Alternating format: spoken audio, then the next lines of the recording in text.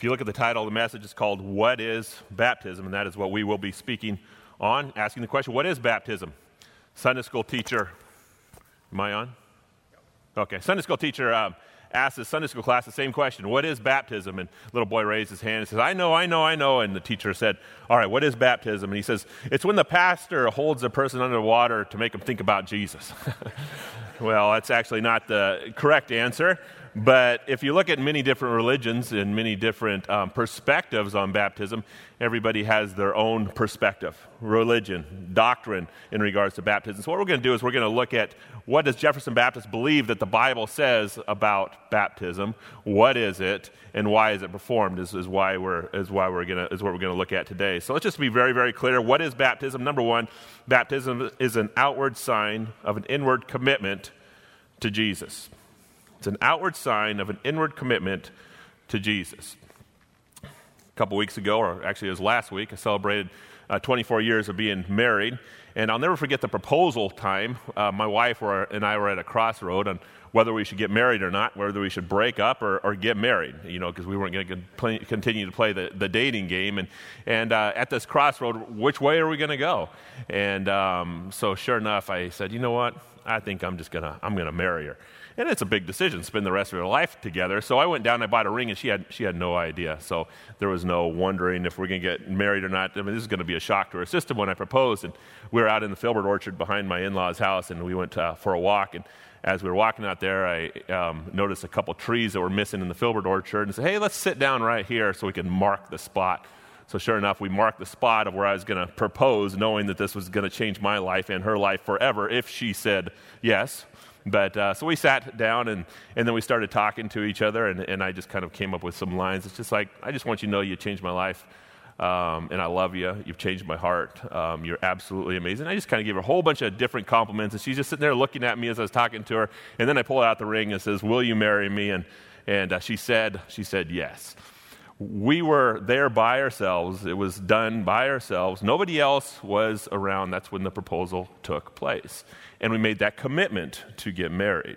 But then 6 months later, what we did is we had a whole 350 people show up. We had 350 people show up, and we proclaimed this wedding to say, we are now joining together, husband and wife, with all the witnesses that were in the room. Well, that's what baptism is. Baptism, first of all, is an inward commitment in salvation. You do it just between you and God. God, please come into my life. God, I am sorry for my sins. God, I repent for my sins, and I want salvation. It's an inward commitment. But then baptism is a proclamation to the large crowd that I've made this inward commitment.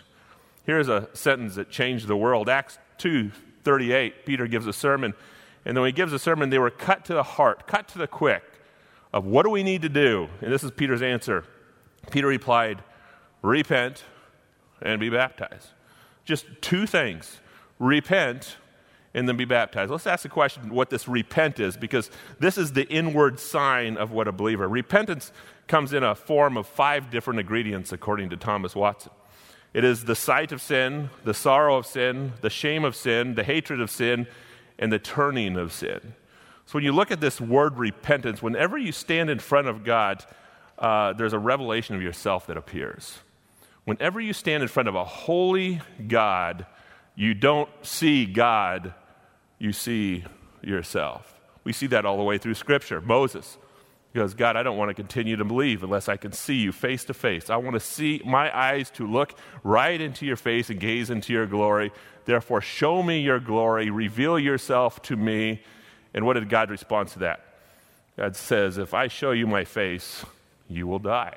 You will be killed. Why? Because holy, holy, holy is God's name. So therefore, a sinful individual like myself, look into a holy God, it would destroy me just like it would destroy Moses. So just to complete that story, God says, I will display all my glory and you'll be able to see my back. And then after God revealed Moses his back, what Moses' face was just shining with glory, shining with holiness, shining with beauty. But his face you cannot look at. Why couldn't you look at his face? Because Moses was a sinful individual. Isaiah was another person who saw God. He walked into the temple the year that King Uzziah died. When he walked into the temple, God was in the temple. What did Isaiah do? Did Isaiah just raise up his hands and start worshiping in his glory? Absolutely not. Isaiah fell on his face. And his words that were cried out is, "Woe is me. I am ruined. I'm an unclean person with unclean lips, and I live among people with unclean lips, and my eyes have then seen the King." He was destroyed and ruined as a person when he stood in front of a holy God. Peter also had an experience. When he was on the boat, all of a sudden all his fish started being caught. When all his fish started being caught, Peter had a realization who he was standing in front of. He was standing in front of God, and he looked at Jesus, and what he says, "Get away from me.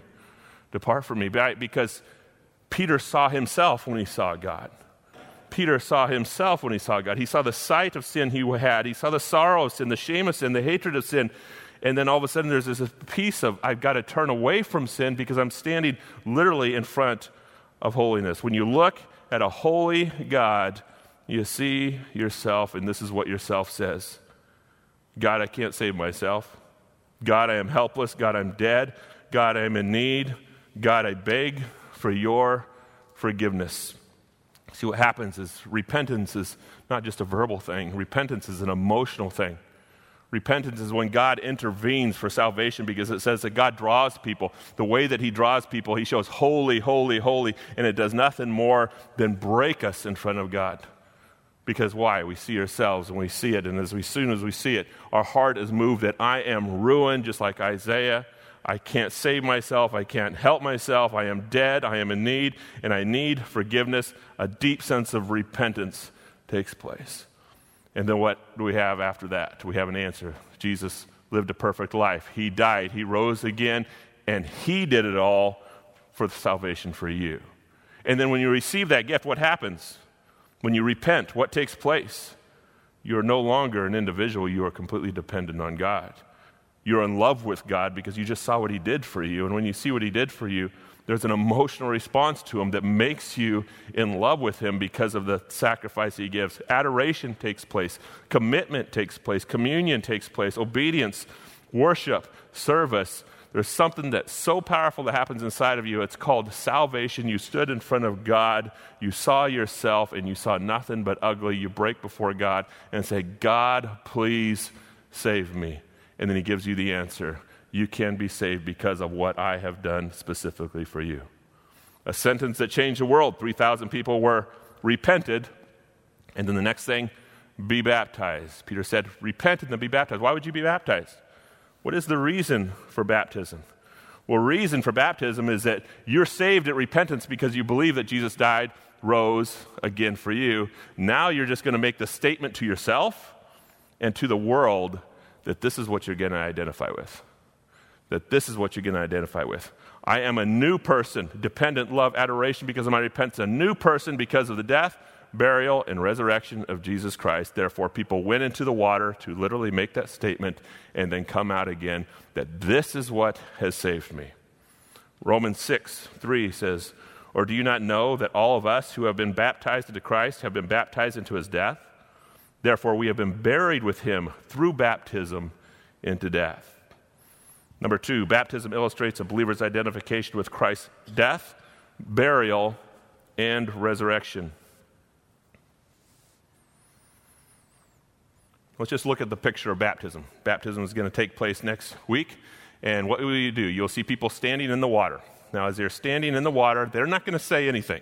There will be a time of testimony where they'll get behind the mic and they will speak and they'll give the testimony of when they repented and when they found Jesus. But then they'll be standing in the water and nothing is said except maybe, "I baptize you in the name of the Father, Son, and Holy Spirit," and then we dunk them under and then we lift them up. What is taking place? Something major is being said without words. It is a word picture. The word picture is somebody standing in the water. When they go into the water, it's signifying the death and burial of Jesus. And then when they come out of the water, what does it signify? The resurrection of Jesus.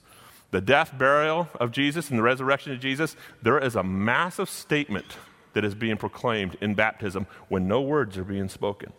There is a massive statement that is being proclaimed when a baptism takes place when no words are being spoken.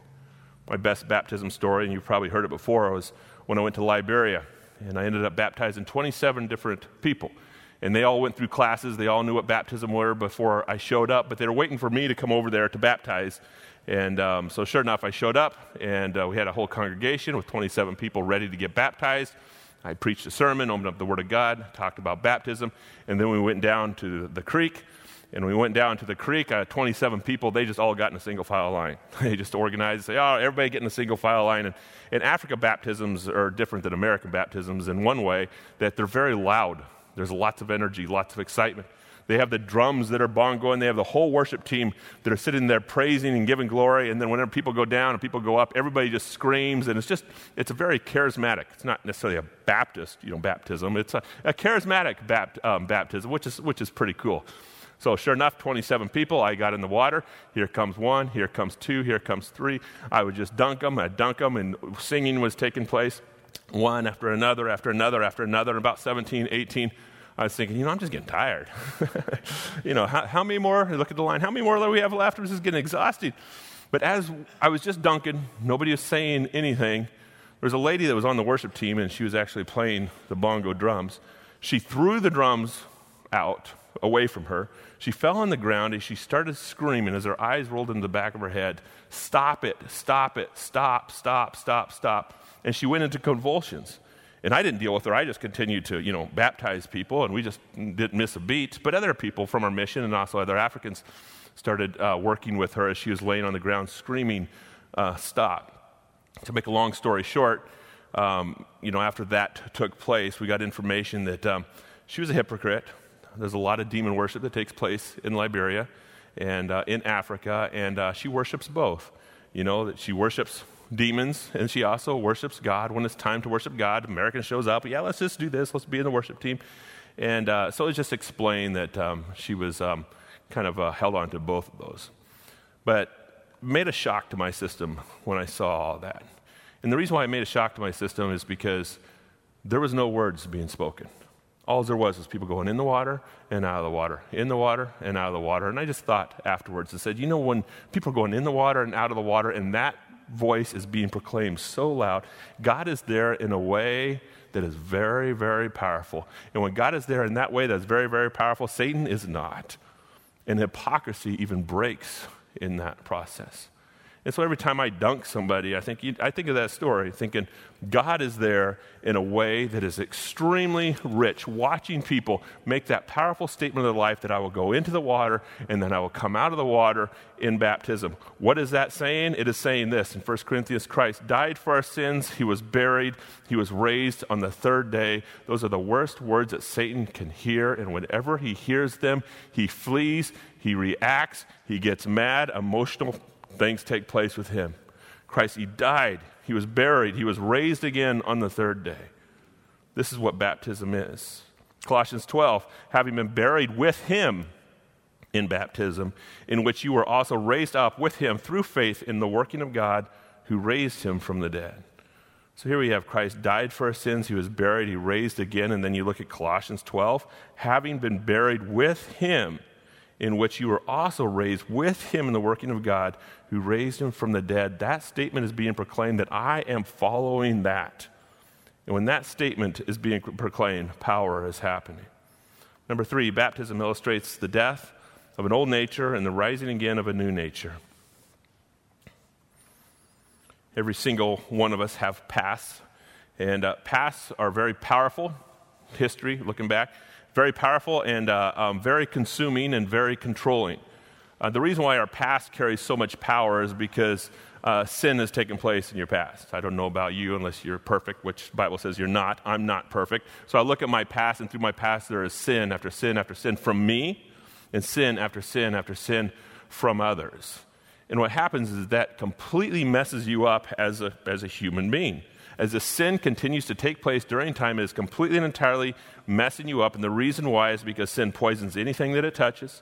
Sin destroys everything that it comes in contact with.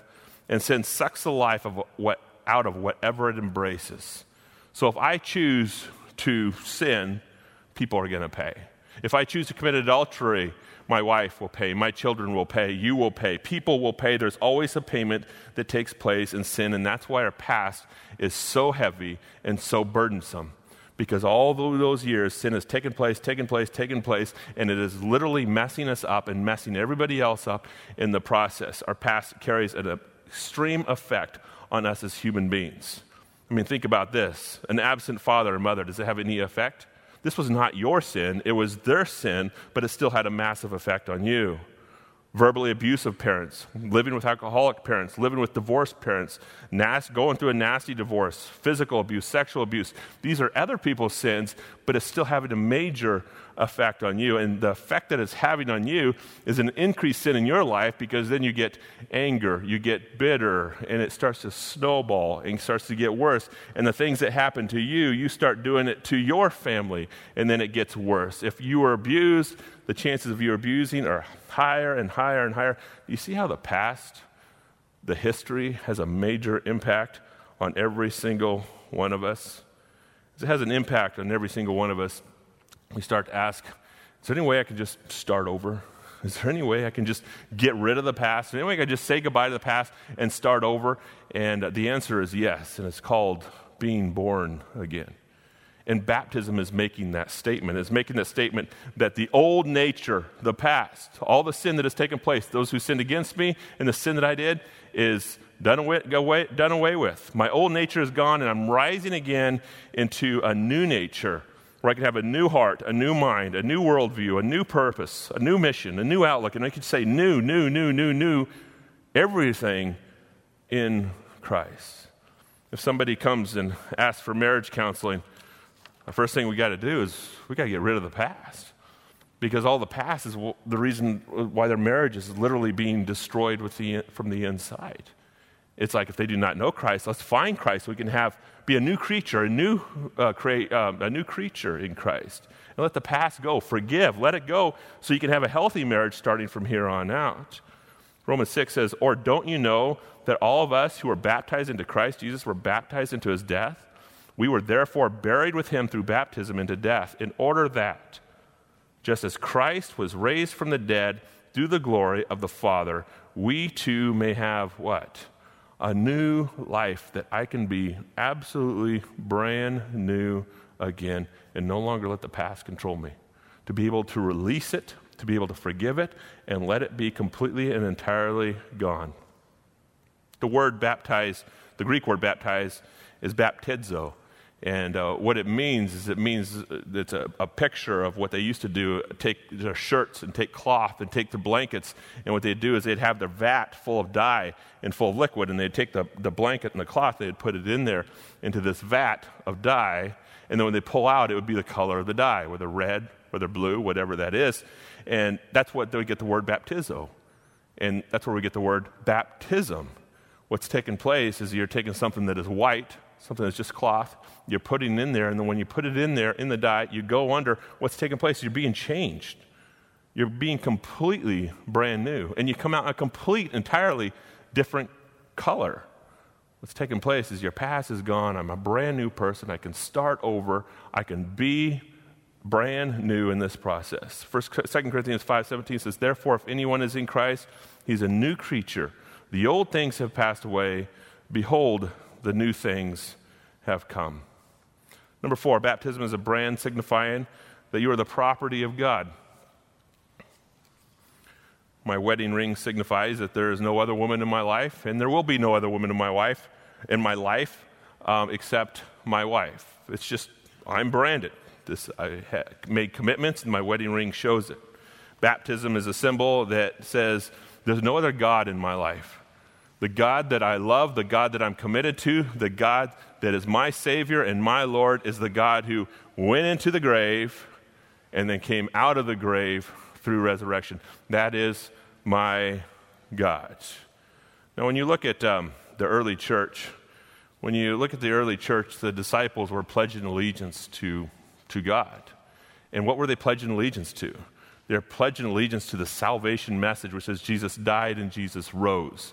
So they would repent and say, please forgive me of my sins, because all of us knew we needed our sins forgiven, mostly the Jews, because they've read the Old Testament. Their sins need to be forgiven, but what you're doing is you're repenting, Jesus, you're the one. And the reason why you're the one is because you died and you rose. And so they made that statement, and after they made that statement, what happened to them? They're crucified. They were persecuted. They were murdered. They were destroyed because they're making this powerful statement that Jesus is what I'm identifying with. Jesus died and Jesus rose. So if you look at the persecution, why were the Jews so adamant to persecute people? The reason why, or to persecute Christians, the reason why the Jews were so adamant about persecuting Christians is because they worshiped a man as God. And if you all look all the way through the New Testament, what do you see? You see Jesus is God, Jesus is God, Jesus is God, Jesus is God. Well, this is unacceptable that a man is God, and it's really unacceptable that a man would die, go into a grave. Now, the Jewish history, everything would have been all right as long as he stayed dead. But because he didn't stay dead, it woke everything up. And it starts to even make them question, maybe he is God. What's taking place? Because people saw him after his resurrection. And so it threatened their religion. It threatened the Old Testament God on Mount Sinai that carried power, that carried strength, that carried glory, that carried the skies and the stars. All those things that were so huge, all of a sudden became a man, died, and then rose. But then the early church, the Christians, said, this is the Savior of the world. And I pledge allegiance to them, and it was unacceptable for the world. Because why? Death, burial, and resurrection of a man who was God, which is Jesus Christ. Ephesians 4, there is one body and one Spirit, just as also they were called to one hope of your calling, one Lord, one faith, one baptism, one God and Father of all, who is over all, which is God the Father who is over all, and through all, which is God the Son is through all, and in all, which is God the Holy Spirit. Doctrine of baptism is that Jesus, or the doctrine of Christianity is that Jesus is God, and the picture displays he died, he rose, and that is the only reason that we can be saved. Number 5, baptism is a brand signifying that you are the property of Christ's church. We live in a world where we like to take credit for being individuals. John Wayne was an individual that would conquer armies. As long as you could be on John Wayne's side, everything was going to be okay. But all of our movies make that statement. Individuals are the ones that are leading to victory consistently. I'm an individual. I'm somebody that can conquer myself. I'm something that can do it myself. I'm something that can complete it myself. Look at me. It has been done. But we are not self-made individuals. We are a product of our community. We are not self-made individuals. We are a product of our community. In other words, our community makes us, or our community breaks us. The product of our family community, the product of our work community, the product of our friend community. And Jesus knew that we were a product of our community, therefore he built the church, and therefore we should be the product of our church community. And baptism is signifying that you are being a property of Christ's church. 1 Corinthians 12, the body is a unit, though it is made up of many parts, and though all parts are many, they form one body. So it is with Christ. For we were all baptized by one Spirit into one body, whether Jews or Greeks, slave or free, and we were all given the one Spirit to drink. We're watching the news very closely. Many people are. Many people just shut it off. But as we're watching the news, one thing that just keeps on coming in your face is that word race. I hate to even, scary to even say the word race that comes out. And what does the Bible say about race? Well, that passage gives exactly what the Bible says about race. And it just gets 2 lines. Number 1, there is only one race, and it's called the human race. There's only one race. It's called the human race. And you have to ask the question. The human race will go 2 different directions.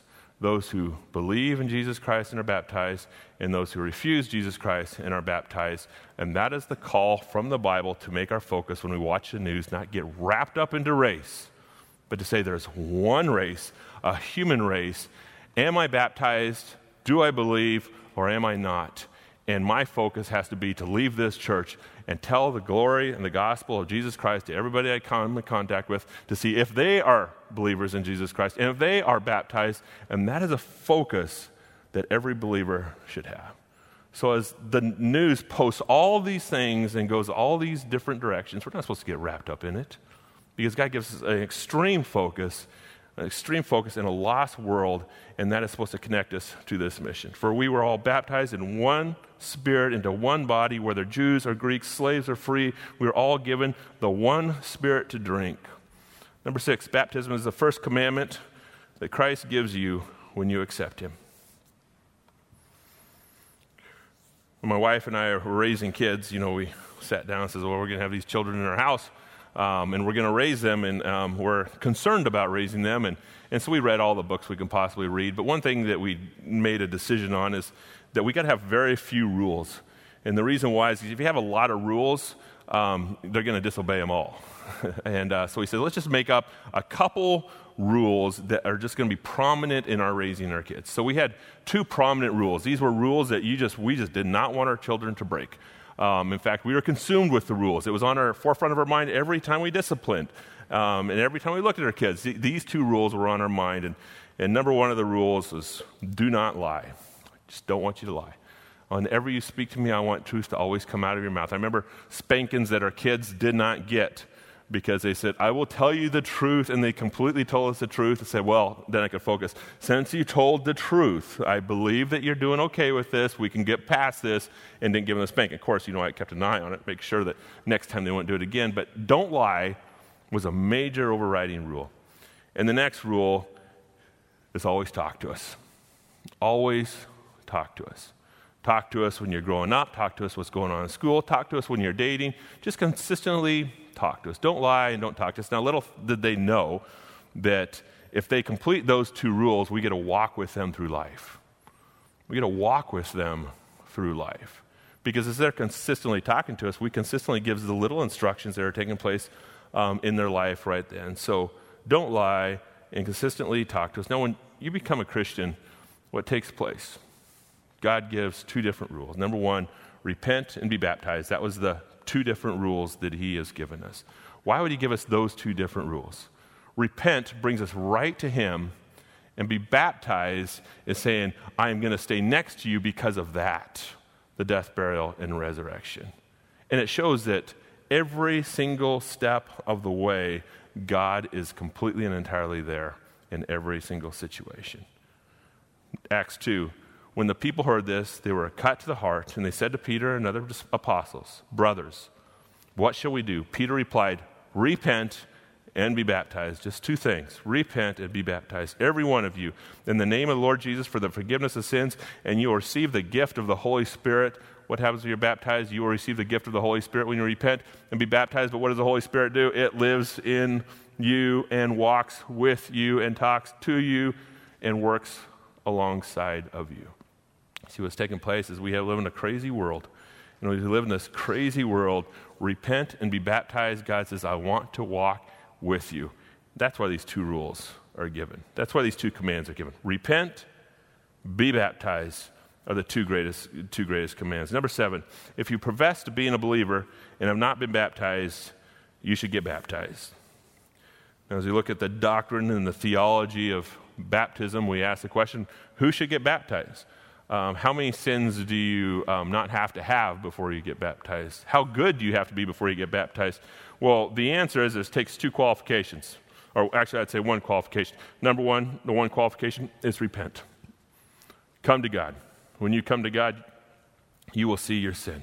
And salvation is going to take place when you see your sin, because you will be lost, needing to be found when you look at a holy, holy God, broken before him, and say, God, please save me because I'm absolutely nothing and I need the salvation of you. And then what takes place? That's salvation. Next thing that takes place is baptism. When? Immediately. Right afterwards. Acts 2:41, those who accepted this message were then baptized. Repent, and then they were baptized, just directly after. Simon himself believed, and then he was baptized.